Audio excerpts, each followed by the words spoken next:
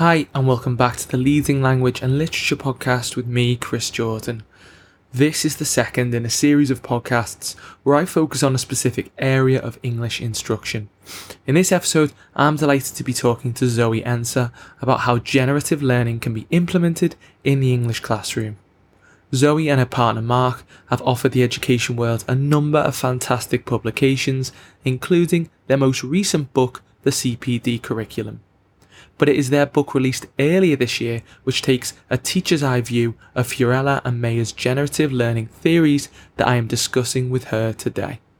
For anyone who hasn't read it yet, I can't recommend it highly enough as a source for formative assessment and consolidation of learning within the classroom. We discuss the best book Zoe's ever read, taught or learnt at school, who are Fiorella and Mayer and how she came across their work. As an English teacher by trade, can Zoe see some of the activities lending themselves more to the subject, or does each one offer an equal opportunity for consolidation of learning?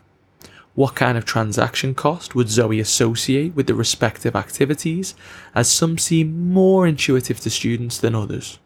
Are some of the strategies more effective at certain moments in an English scheme of work, i.e. end of the lesson or as a homework task? And lastly, in her own experience, which of the activities does she more naturally gravitate towards and why? Thanks so much again to Zoe for finding time in her busy schedule to speak to me about this brilliant resource. If you'd like to be made aware of when more education chat like this happens, then be sure to subscribe to the podcast and/or follow me on Twitter at ChrisJordanHK.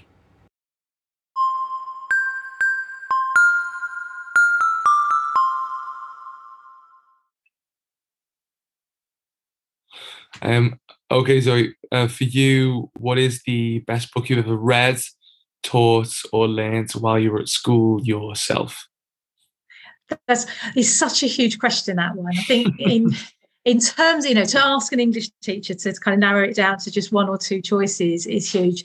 But I think probably Toni Morrison's Beloved was just such a huge revelation to me.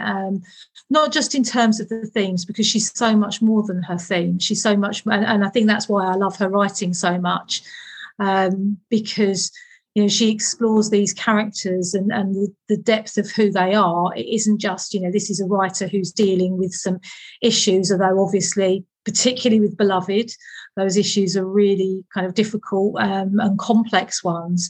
But she just does it. She does it beautifully. It's wonderful, and it kind of really transformed some of my thinking. It was a bit of a gateway for me into a huge variety of other texts and exploring other cultures and ideas and issues that I hadn't necessarily encountered before. So teaching that is absolutely a joy. It's an absolute pleasure. In terms of when I myself was kind of at school, it's a tricky one. But I think probably it was the bits and pieces from 1984 that one of my English teachers introduced us to, and again that, and I do think literature really can transform the way we're thinking, and that was a huge kind of revelation. Again, I was already very into kind of dystopian fiction and sci-fi fiction anyway, but suddenly seeing the stamp of approval, the literature approval on something like that, again, opened up a lot of conversations. So from a student's perspective, it was definitely that. Yeah, I think, I'm not sure if I've talked about it on this or something else before. Beloved is always, I started reading Beloved not knowing what it was about. It was one of those books which it was like a classic, obviously, and I'd heard the name and never known. And I got to that bit and was it was one of those moments that you never forget, really. So obviously today we're talking about the Fiorella and Mayer's sort of generative learning and your work, kind of putting those principles or those strategies down onto paper and in a more kind of digestible form for teachers. But one thing that a lot of people don't know, myself included, is who are Fiorella and Mayer and how did you come across their work? Well, I imagine, particularly Rich Mayer, when you think about the Mayer Lab and the Mayer Labs, you probably will go, hang on, actually, there is some reason that I know that name or I know that person, because, he's an American psychologist, particularly looking into kind of teaching. His area is specifically in this sort of field of multimedia learning. He's really interested in the potential for independent learning that brings, the opportunities for that deeper learning as well. And he's really explored that, and he's kind of explored what that means in terms of the way we think, the way we process. So he came up with the idea of the SOI model, which is at the heart of generative learning. And that's where students or any learner really selects information, organises that information in their working memory, and then integrates that into their long-term memory. And he's kind of building those ideas and thinking about those ideas in relation to particularly tech as well. So he's an interesting character. There's a huge amount of research that he's done there. And Logan Fiorella, PhD student working in California in that same university, and they were obviously exploring these ideas together and really wanted to interrogate in their own work what the literature said out there in terms of this generative learning idea. And the term generative learning had actually, it was coined back in 1974 by Merlin Whitlock. So, again, this was something that they took and they developed. And I think that's what I quite like about their work anyway, is it's exploring what is already out there, bringing it all together, looking at it from a different angle, and perhaps reimagining some of that and thinking how it relates to the classroom, because they were looking at how it specifically related to that. And then I guess that's my next step is, well, what can we practically do with that day by day? I can't remember the first time I came across it, because they condensed it. They wrote a book, but they also condensed it into a short paper. And I think it was probably 2017, 2018. And I was really heavily into looking at lots of research. My other half's also really heavily into looking into research and education. And so we were passing lots of things backwards and forwards. And I think my initial impression was there's some interesting things in here, but I was probably a bit guilty of going, yeah, but I do some of that. So I can put that to one side and not really think about it. And it was then when I went back to it, it kind of came out of that kind of top drawer where it was kind of with all the other papers. I thought, am I really doing this? Am I really activating that kind of generative process?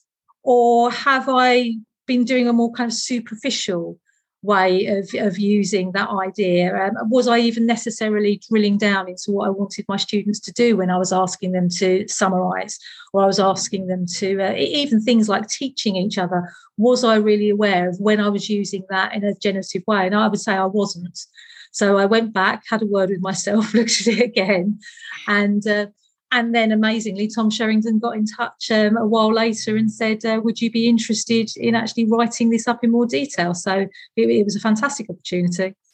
Yeah, it's in my own experience, I think I read it, I don't know, like 6 months ago, like 4 months ago, something like that. It was certainly the last academic year. It wasn't the current one. So whenever that was. And what's quite nice about it for anyone who hasn't read it is, I mean, my commute is relatively short. It's only about 30 minutes.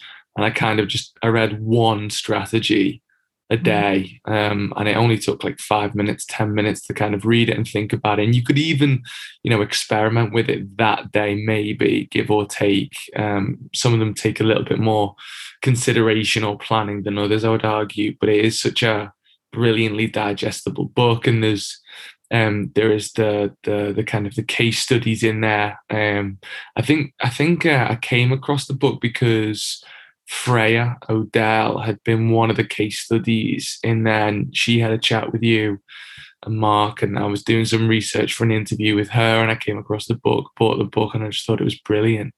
But as an English teacher by trade, as you are, can you see some of the activities that are in there, some of the strategies lending themselves more to the subject, or does each one offer an equal opportunity for consolidation of learning, like as all the rest?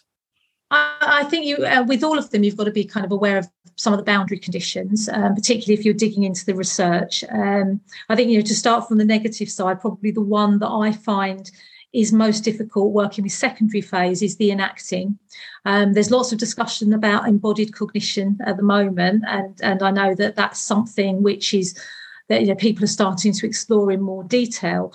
But the idea of kind of using things like gesture with older students just wouldn't necessarily work. And it wouldn't work because they're already quite adept at making abstract ideas concrete and then bringing them back. And they don't need that kind of extra hook. So that's kind of starting the negative end. That's the one that I find most difficult at the phase that I deal with. But things like summary, I mentioned that before, that summary is something which has over time been kind of the bread and butter in some of my English classrooms. And we would read a chapter or we'd talk about something and I would ask students to summarise that. In hindsight, I would certainly say that I didn't always do that very well. And I think summary is one of those areas that it can be really difficult to get right. And I certainly would know that I would get blank looks from my students when I would say, right, okay, summarise that information. And they'd go, what do you mean? What does that actually look like? And of course, over time I realized, well, what I actually have to do is I have to show them the process. I have to show them what I'm selecting and why I'm selecting that information. I need to then show them how I would turn that into something with a kind of cohesive shape and what a summary looked like. And then I would need to check and show again how I was checking that. So I think summary is the one that we perhaps would automatically go to because it feels familiar. It also, certainly in the kind of English GCSE specs, there are questions where we ask students to summarise, although I would argue that isn't summarised necessarily in a generative way. So that's another thing to perhaps think about. Are we asking them to do that task for a generative reason, to create this kind of meaning, to create this new understanding, or are we asking them to do it because that's what the exam board's requiring them to do in that particular example? So that's probably the most obvious one. But actually, when you think about it, we ask students to imagine all the time. So we ask them to imagine situations. We ask them to, take information from different texts and then again imagine what that character might be doing at different points. So that's something that we do as well. And self-testing, I think that runs across all subjects, that's self-testing. And certainly it's something that as teachers, we're increasingly more familiar with because we do a lot of practice of retrieval and we might be doing that in class. And so if we're thinking, what do we want for a relatively quick win to move students over to taking control of some of their own revision and their own learning, self-testing would be the way to go because we've got structures and scaffolds already in place for that. Yeah. What ones have you found perhaps work best? Well, I was just about to say that kind of revelation of thinking you do these things already and then reflecting on them, that moment of sort of realization that perhaps you don't do it to the most kind of efficient point is definitely a moment that I had, particularly like you say with summary. I think summary is something which I told myself I almost skipped the chapter because I'm like, oh yeah, I do that already. And like you said, even enacting, I thought to myself, when you're doing, perhaps when you're teaching a play or you're teaching a novel, which lends itself quite readily to this, you can act out the play in a way that kind of like the Royal Shakespeare Company has that whoosh kind of a approach. Yes. Where the kids don't have to, and I even like sort of fooled myself into thinking that like, which obviously it's a step in the right direction towards enacting, but it's so far away from the lived reality of what you have to do. In terms of my experimentation with the book and what it says, yeah, like definitely the summarizing thing, but I think that the main one for me that I was surprised by was like the diagramming. The diagramming one was working with the students that I've got. I think they're quite eager actually to take something and be creative with it, to kind of turn their hand to something new. And in the past, that had kind of had a bit of a lethal mutation in terms of we'd asked them to draw this scene from the book, and it really wasn't actually doing anything for their understanding of the text that I could see. So using the diagramming strategy, I thought had a lot more mileage than I thought it was going to initially. It was a lot more effective once I'd read the chapter carefully and tried to apply it. So working with a text which is particularly complex. So in GCSE, we had to do Great Expectations. Diagramming can be something which is like incredibly useful for generating links or deeper understanding of certain aspects of the novel. So yeah, I think there's a bit of a squeamishness perhaps amongst English teachers to use anything which is overly visual or overly, if they're not writing it, it must be bad. So those are the things which I found. Yeah, I haven't been. I definitely think I could be more adventurous with regard to some of the strategies, but that kind of leads me on to the next question, which would be like, what kind of transaction cost? Because it's the transaction cost that I worry about the most with like the packed curriculum. What kind of transaction cost would you associate with the respective activities? And because some seem more intuitive to students or English study than others. Well, I think, again, so, to come back to summary, which again, you'd think, well, this is going to be the easy way and this is going to be the one that works. And actually, if you look at John Dunlowski's student toolkit, where he was student toolbook, and he was looking at effective revision strategies for independent study. And although summary has got evidence to back it for that particular purpose, he is quite reserved about advising people to use that because of the cost that's associated with it. Because if we want students to do that really well and then to be able to send them off to do that independently, it takes a lot. It also means that, particularly if we're looking across a department or across different subjects, we need to invest in that staff training because, as I said earlier, it's actually much harder to do well than perhaps we give it credit for or have given it credit for.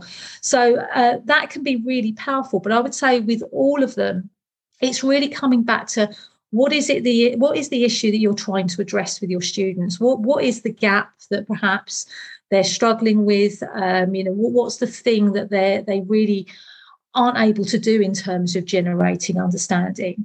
And then you can start to think which strategy is going to address that. I think it's always going to be dangerous if we say, right, we're going to use 5 of these strategies or 8 of these strategies, unless we've really considered what it is that we're trying to address with them. So that would always be my advice with anything, I suppose, really. So once you've identified that, then you can start thinking about the processes you need to take your students through in order to be able to get them to the point where they can work well with that, and really making sure that you've unpicked exactly what it is they need to go through, because some of it's tacit, some of us that's that knowledge that we've already got, and we won't necessarily be aware of that, and we might be back to that situation with my students looking at me and going, well, what do you mean summary, miss? What on earth does one of those things look like? So you need to invest. I would suggest really investing lower down the school. I think we often worry about some of these things when we come to kind of what would be a year 11, 15, 16-year-old in our kind of system.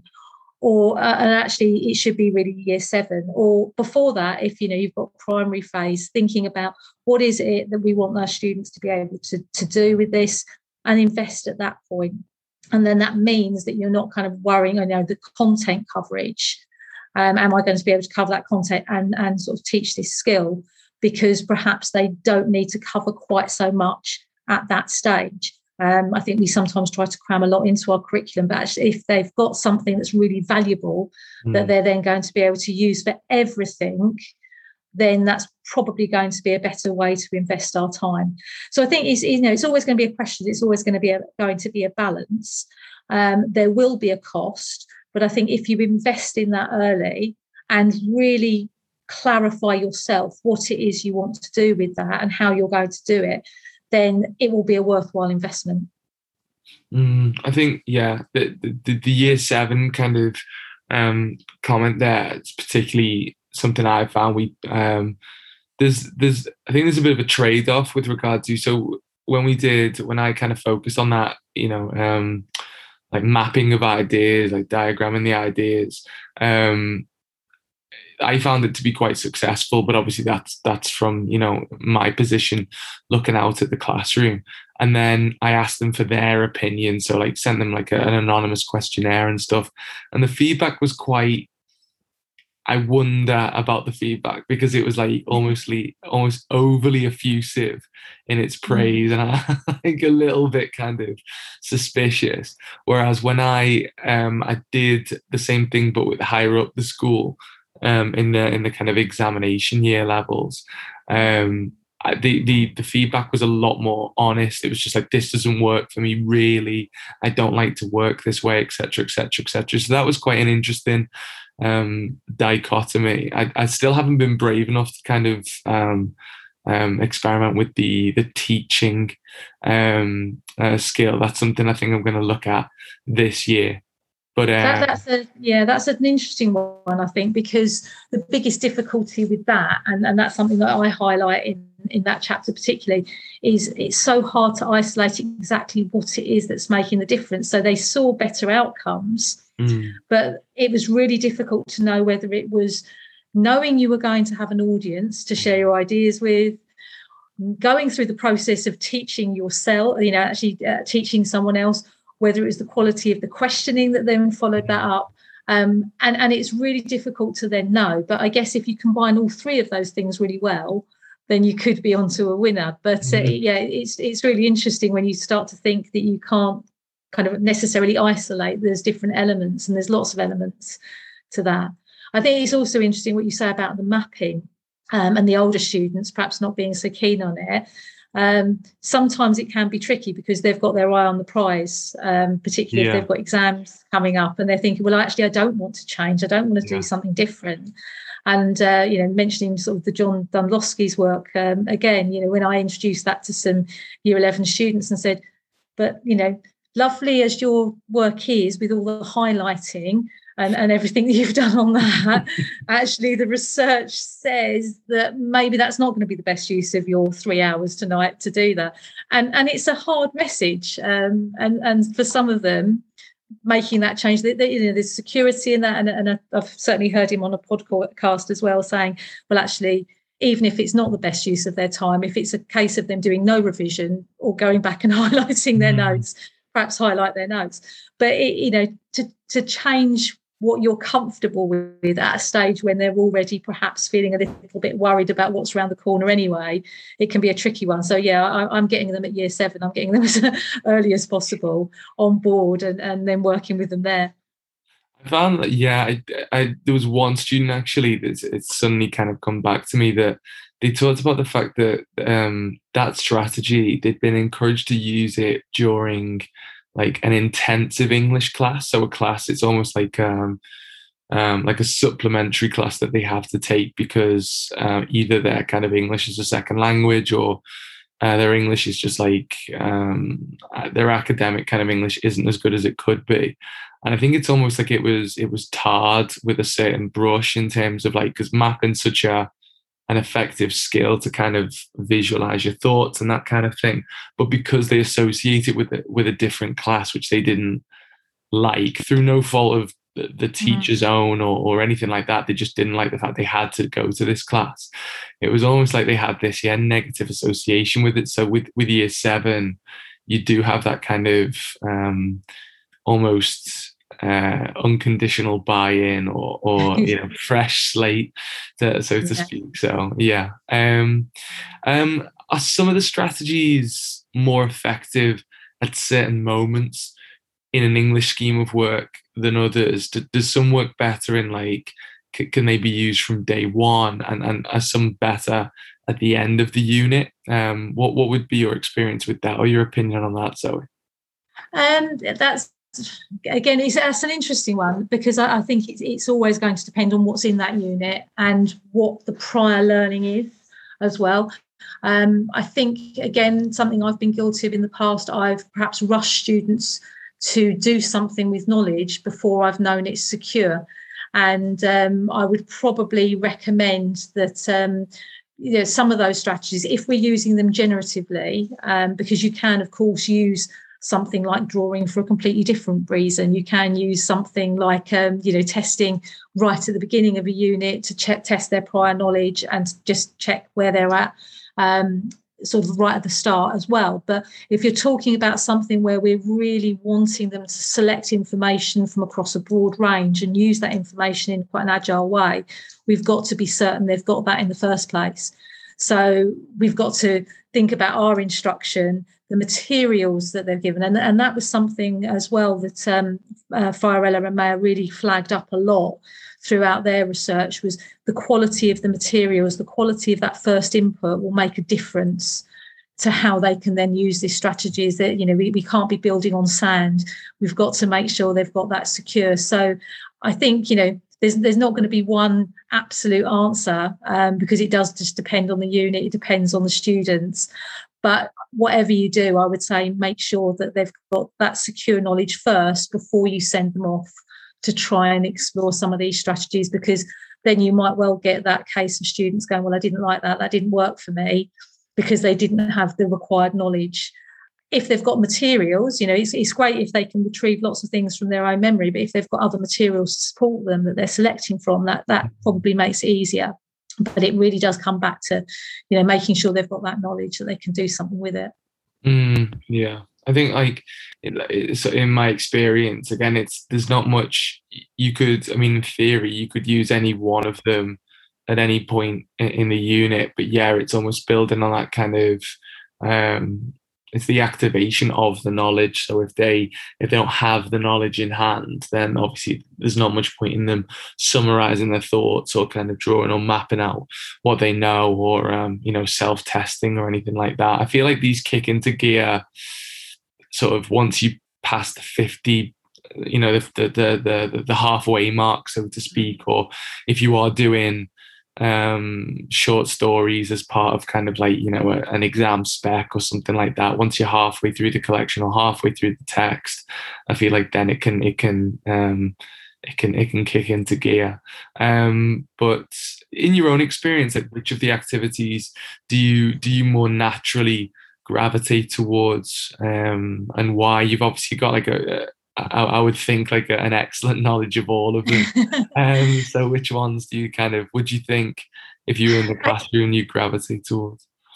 I think I probably gravitate towards that self-testing, because if I can get, I find that if I can get students to be even asking themselves questions throughout the learning sequence, so even if we're kind of working through something and it's not reliant on me just asking questions, that's a win. And I've had students where, we've been doing retrieval in class, they've taken that forward into self-testing at home, and they've come back to me and they've said it's been a revelation, because they have such a strong understanding now of where their gaps are and what they need to revisit. And obviously, if I had classes only with students who were saying that, I probably would have retired a long time ago and made a lot of money with whatever that formula was, because they're fantastic.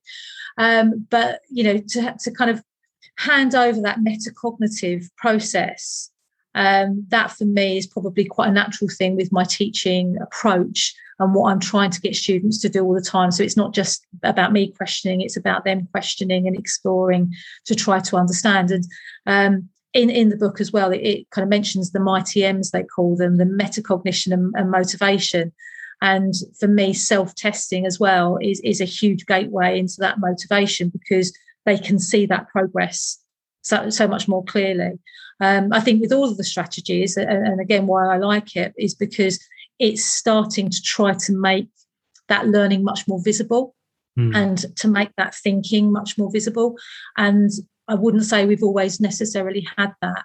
And that's where your mapping can come in really usefully as well, as kind of Ollie Caviglioli talks about it, doesn't he? About how these kind of mind maps and concept maps start to make the way that we organise our thinking really visible. And even something like as simple as self-testing, that can be really done visibly, and students can see that progress. I think like the self-testing one is it's there is a lot of students who kind of they're particularly active and they're very proactive, I should say, in studying and going back over stuff they've said before.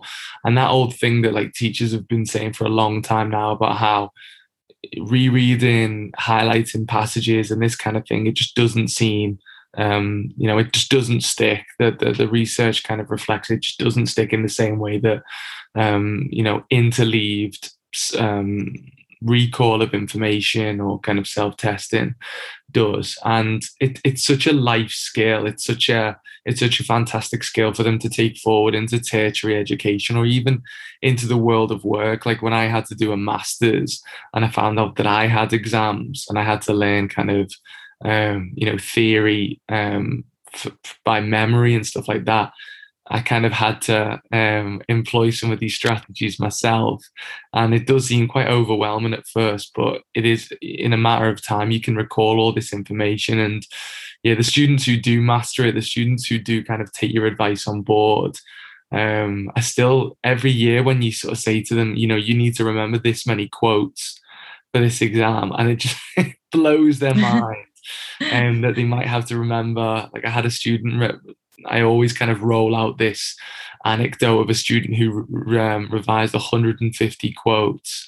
And when she got the question for the paper, not a single one of them was relevant, which is really tragic. She went on to get an A-star anyway. Oh. Yeah, I really kind of sympathize with that answer, actually, that it's the most invigorating for students once they kind of get their head around it. It really invigorates their interest in how the mind works and how that relates to education and their own studies. And I think even within class, if they kind of just, as they're doing a piece of work, even asking themselves questions, do I know that? And really checking, do they know that themselves? Can it makes a difference between a student who's sitting there going perhaps in the wrong direction or is waiting for that kind of input from a teacher to address it, to somebody who's actually going, let me interrogate that, let me think about that, let me see what else I've got that's available to me. And that's what we want for all of our students, isn't it? We know good learners do that all the time, and that is perhaps a gateway in for me. Yeah, and you said it before in terms of the motivation factor as well. It's relatively easy to turn someone who's got like no faith in themselves or like a little amount of faith in themselves at the beginning of the year to someone who genuinely believes they can do it just because they can recall or like self-test themselves on this information and recall the information and consolidate it and then use it in a practical way. It's a very easy strategy over the long run to kind of change people's students' minds in that way. Particularly boys have found, some of the lads who kind of don't believe in themselves and they kind of, if you can push them to experiment with that particular strategy, it's such a cheap win, to use kind of a pejorative term. But the final thing for me to say is just obviously thank you very much for taking your time to discuss the book. The book itself is absolutely fantastic for anyone who hasn't read it. It's very, very digestible. You could probably read it in an hour, hey. But I think, like you said, it bears a certain amount of it bears kind of going back and looking at it in more detail and thinking deeply about like how to apply each strategy to the classroom and stuff and experimenting with it. But it's an excellent commute book. It's an excellent kind of 30 minutes before bed book to kind of get your mind thinking. So thank you to you and Mark for bringing the kind of research to life and agreeing to speak to me today. You're very, very welcome. It's been a pleasure. I do have to say that I hope that at the end of each chapter, you filled in the little sections to make it, there's a little space for everyone to try out the strategy themselves to check their own learning from the chapter. So if you have done that, please share it on Twitter. I'd be interested to see. I'll be sure to do that in the coming days. Yeah, I'll have to go back and have a look at my kind of crazed handwriting as I was doing it on the underground. Yeah. Okay. And remember, as it says on the drawing one, it's not about being artistic, it's about the learning process that you went through. Thank God. Okay. Thank you very much for your time, Zoe. You're very welcome.